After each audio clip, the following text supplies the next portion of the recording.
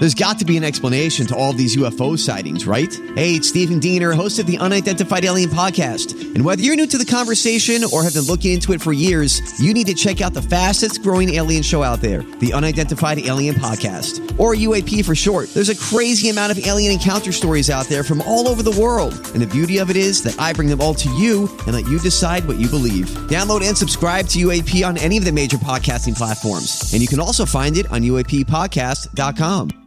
Hi, everybody. This is Adriana Trajani. I'm the host of You Are What You Read. I have the privilege of interviewing luminaries of our times about the books that shaped them from childhood until now. We get everybody from Sarah Jessica Parker to Kristen Hanna, Mitch Albom, Susie Essman, Craig Ferguson, Rainn Wilson, Amor Tolls, you name it, they come, they share. New episodes of You Are What You Read drop every Tuesday on Apple, Spotify, or any major streaming platform wherever you listen to your podcasts.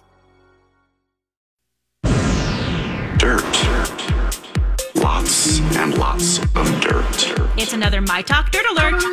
The stories and headlines getting our attention from the world of entertainment and showbiz. On My Talk 107.1. Spill the tea, sweetheart. Well, we always knew Lizzo was a big fan of Harry Styles, right? Didn't we talk about this in the past? They were kind of close friends, right? Yes. Well, she has now purchased a $15 million Beverly Hills house that was once owned by the man Harry Styles himself. Oh, good for Lizzo. Yes. Life is good for Lizzo. Life is good for her. 5,300 square feet. It's got 3 bedrooms, 4 baths, and a 58-foot infinity pool with canyon views. Oh, nice. Sounds fantastic. And a little Harry Styles dabbled in here and there, too. So that's fun.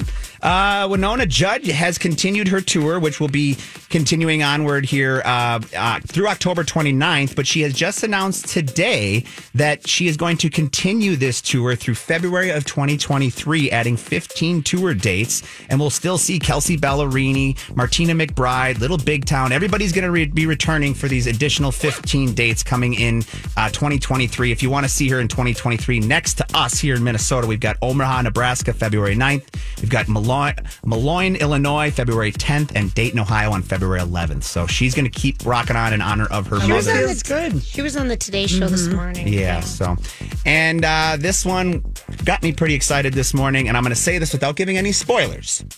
Henry Cavill has released a little teaser that he's going to be returning as Superman. Now, he wanted to wait over the weekend because Black Adam came out. It's a DC film. He didn't want to take any attention away from Dwayne "The Rock" Johnson, so he put out a teaser today where he said he is back as Superman, and that's the last time we saw him was 2017. He's only done it once. Well, he did it twice. Oh. He did it once as Man of Steel, and then he came back. He reprised his character for a second. for that short movie Justice League in 2017. Okay. So.